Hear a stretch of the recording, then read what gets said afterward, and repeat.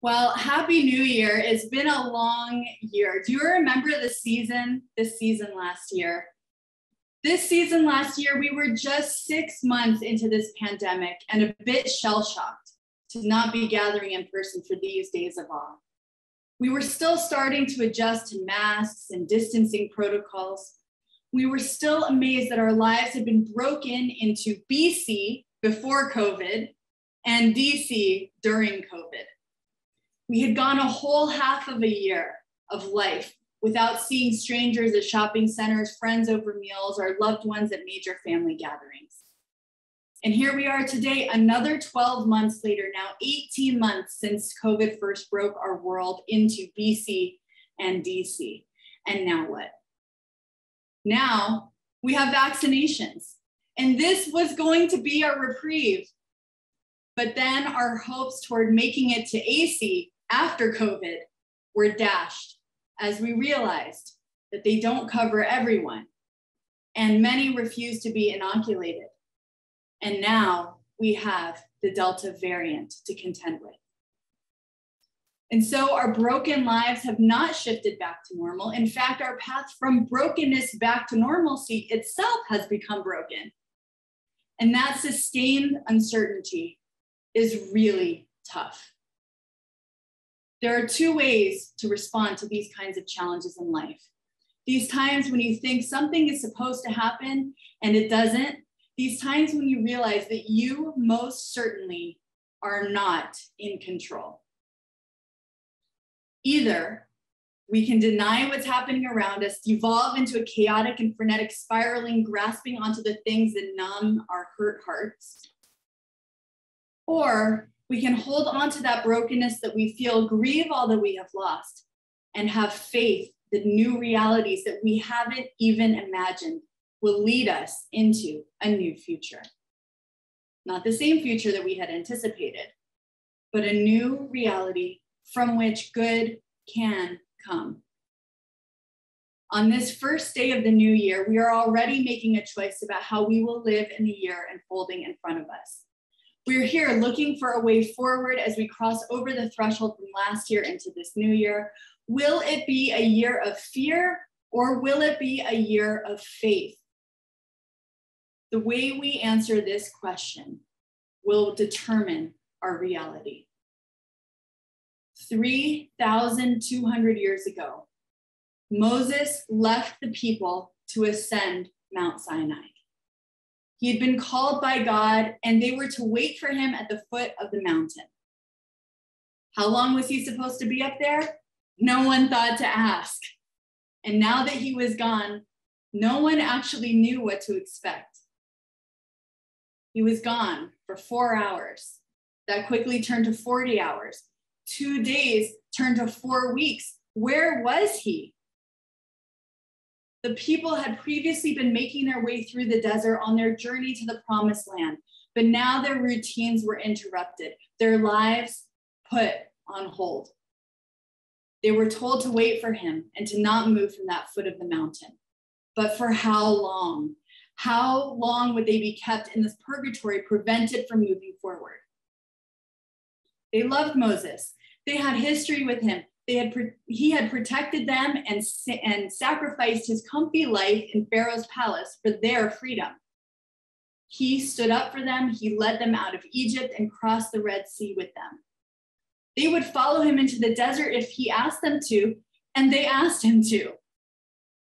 But at least then they were moving forward and they felt they were getting somewhere. But now everything was stopped and without explanation, and without a clear sense of when this waiting period would be over. Without a sign from God or Moses, they spiraled from feeling stuck into a profound sense of loneliness and isolation in that precarious wilderness. Their faith was tested and they failed. They let fear take over. They decided they were deserted in the desert. And so they felt compelled to take action and appoint a new leader. Maybe then they could move forward. We know that when we let our fears take over, it never leads to anything good. But can you have faith after 40 days? By that 40th day, they had collected enough gold from one another to fashion a prop to serve as their new leader, an idol in the shape of a calf. In their impatience and desperation, they hoped it would serve as a kind of surrogate. And indeed, the sight of this giant beast in some small way reassured them, even if it was hollow. They celebrated its creation with music, libations, and excessive food. They tried to dull the pain of their broken lives with these fleeting pleasures. But in the trance of the festivities, there appeared Moses back from his convening with God. The leader had returned. He descended the mountain, at first with radiant enthusiasm for reuniting with his people. He had missed them too. But then that happy return turned swiftly to horror as he realized what they had descended into: idol worship. He had just spent weeks carefully carving 2 tablets to the exact specifications of the Almighty, with whom he was convening, coordinating, planning, and obeying dutifully. He wanted to share this gift of the stones and the words of the eternal. But at the sight of the people's abhorrent transgression, Moses' heart raised into his throat. What a sight that must have been to see those hordes of people utterly lost, led by decisions they made out of fear.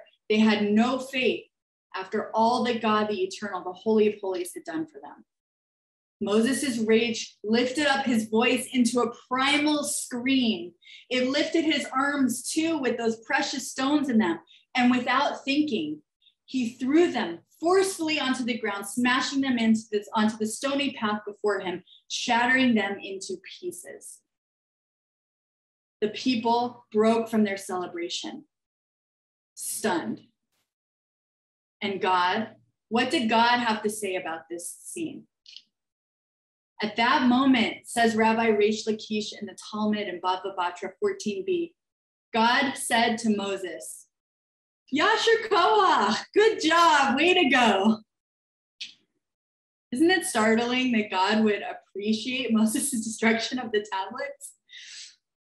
Why would this have been a good thing? Reish Lakish realizes that in that moment of the people's initial intoxication with idolatry, only something drastic could snap them out of that trance. Only with the breaking of these precious gifts, that thunderous boom that would have been emitted from the smashing of them on the ground would up. Modern day commentator Suzanne Rabinovich shares that with the breaking of the tablets, the people's hearts too broke. Their stomachs dropped. They suddenly realized the significance of the error that they had made. It was a moment of reckoning, a moment of teshuvah, of repentance. And in that instance, they realized that erecting a golden heifer was no real solution. Gold was flimsy and a cow was such an ordinary creature, a bovine.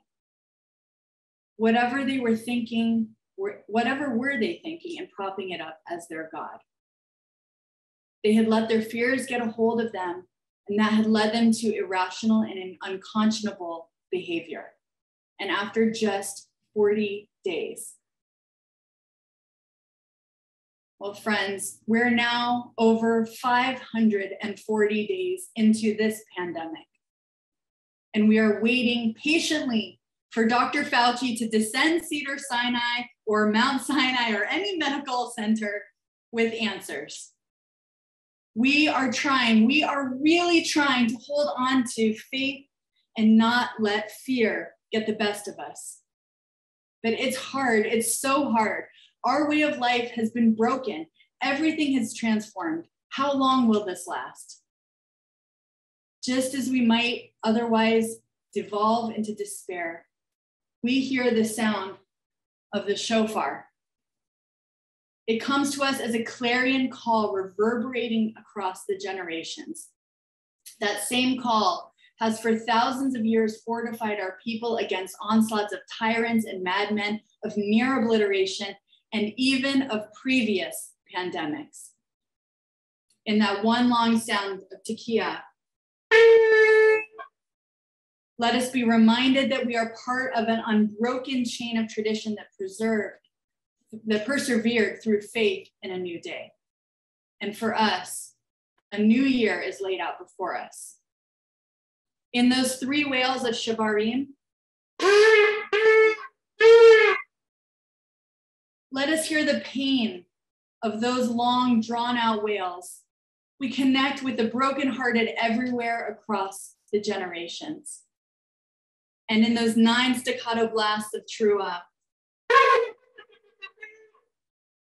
let us be reminded to wake up and not fall into despair, to arise from the melancholy to new mental alertness, to understand that even within the brokenness is a holiness. Like the broken vessels that the Kabbalists and the Zohar would say were smashed during the acts of creation. The brokenness that we find has within it light hidden. Our continual search for holiness, tenderness, compassion, and humanity amidst such chaos is a blessing. The search itself affirms light.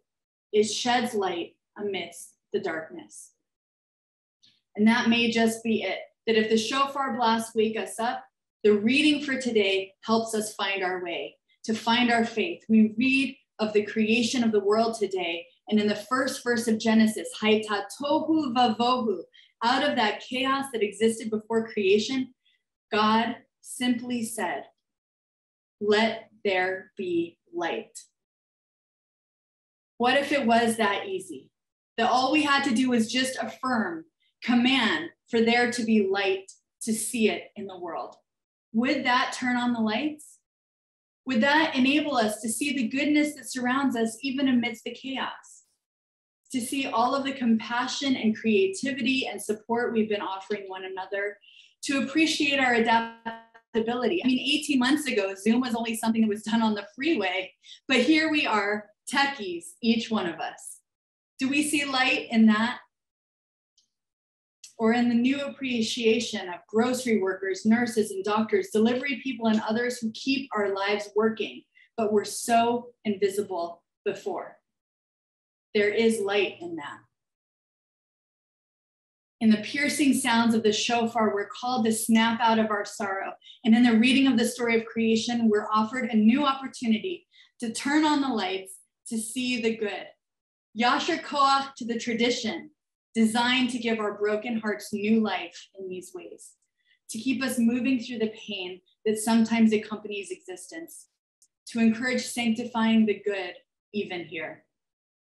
Now, it may be chutzpah to ask you to sanctify this broken and awful time. And so I want to offer another alternative, to just keep moving. That's it. A wise 22-year-old named Zach Wendorf shared words with me on the occasion of his father's sudden and untimely death 6 years ago. From the comedian Jerry Seinfeld, a favorite of both of theirs. The point of life, Seinfeld would say, is to keep moving. Just keep moving. And that's what Zach did at age 22, despite unbelievable grief and the broken heart that he experienced. His father was his best friend and his role model. He mourned his dad, but he was still alert to the call of the shofar to not fall into despair. He understood that he needed to shine the light of creation into the void that he felt. He lit a yahrzeit candle each year on the anniversary of his dad's death. And in doing so, he was able to move through his grief and keep looking for goodness, even amidst that brokenness. He saw that his broken heart was a tender heart, a heart full of compassion, but it was a heart beating and alive. And when he met Jessie, he allowed his heart to feel love. With her, he began to travel and experience love and the friendships that she brought into his life. He kept moving, and in that movement, he was able to flourish and create goodness. They married this past November, sanctifying the incredible love that they had. It was special and as if divinely inspired. Thank goodness he was able to live so fully for these past 6 years after his dad's death. because that's it. That's the last chapter of his short life that ended at age 28 due to a sudden and ferocious strain of brain cancer. Those 6 years were about his affirming the goodness of that life has to offer, even after loss. It was about illuminating the darkness with the light of love. And that's what he will be remembered for. And that's a profound lesson to teach others. His life didn't end with a broken heart. He still saw creative potential and joy and goodness in the world, and he sanctified it. And we can too. That's the legacy he left. We have everything in our lives but time. And we don't know how much we have.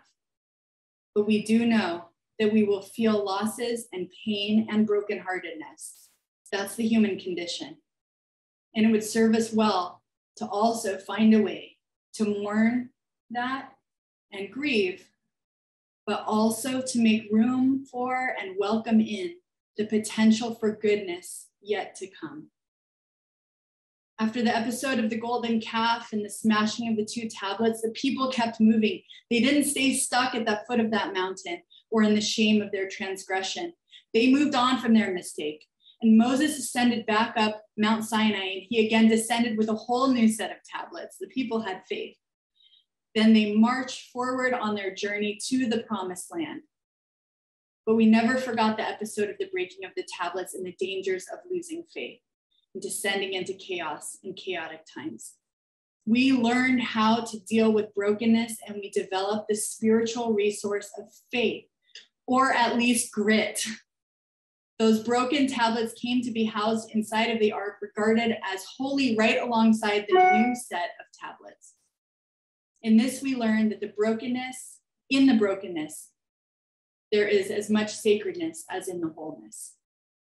In all of the challenges we face in life, may we all remember these lessons to allow the shofar to rouse us from despair and to kindle the light to see holiness of creation all around us. May this be our faith, and may it sustain us in the new year. Amen. Ken Yehi Ratzon.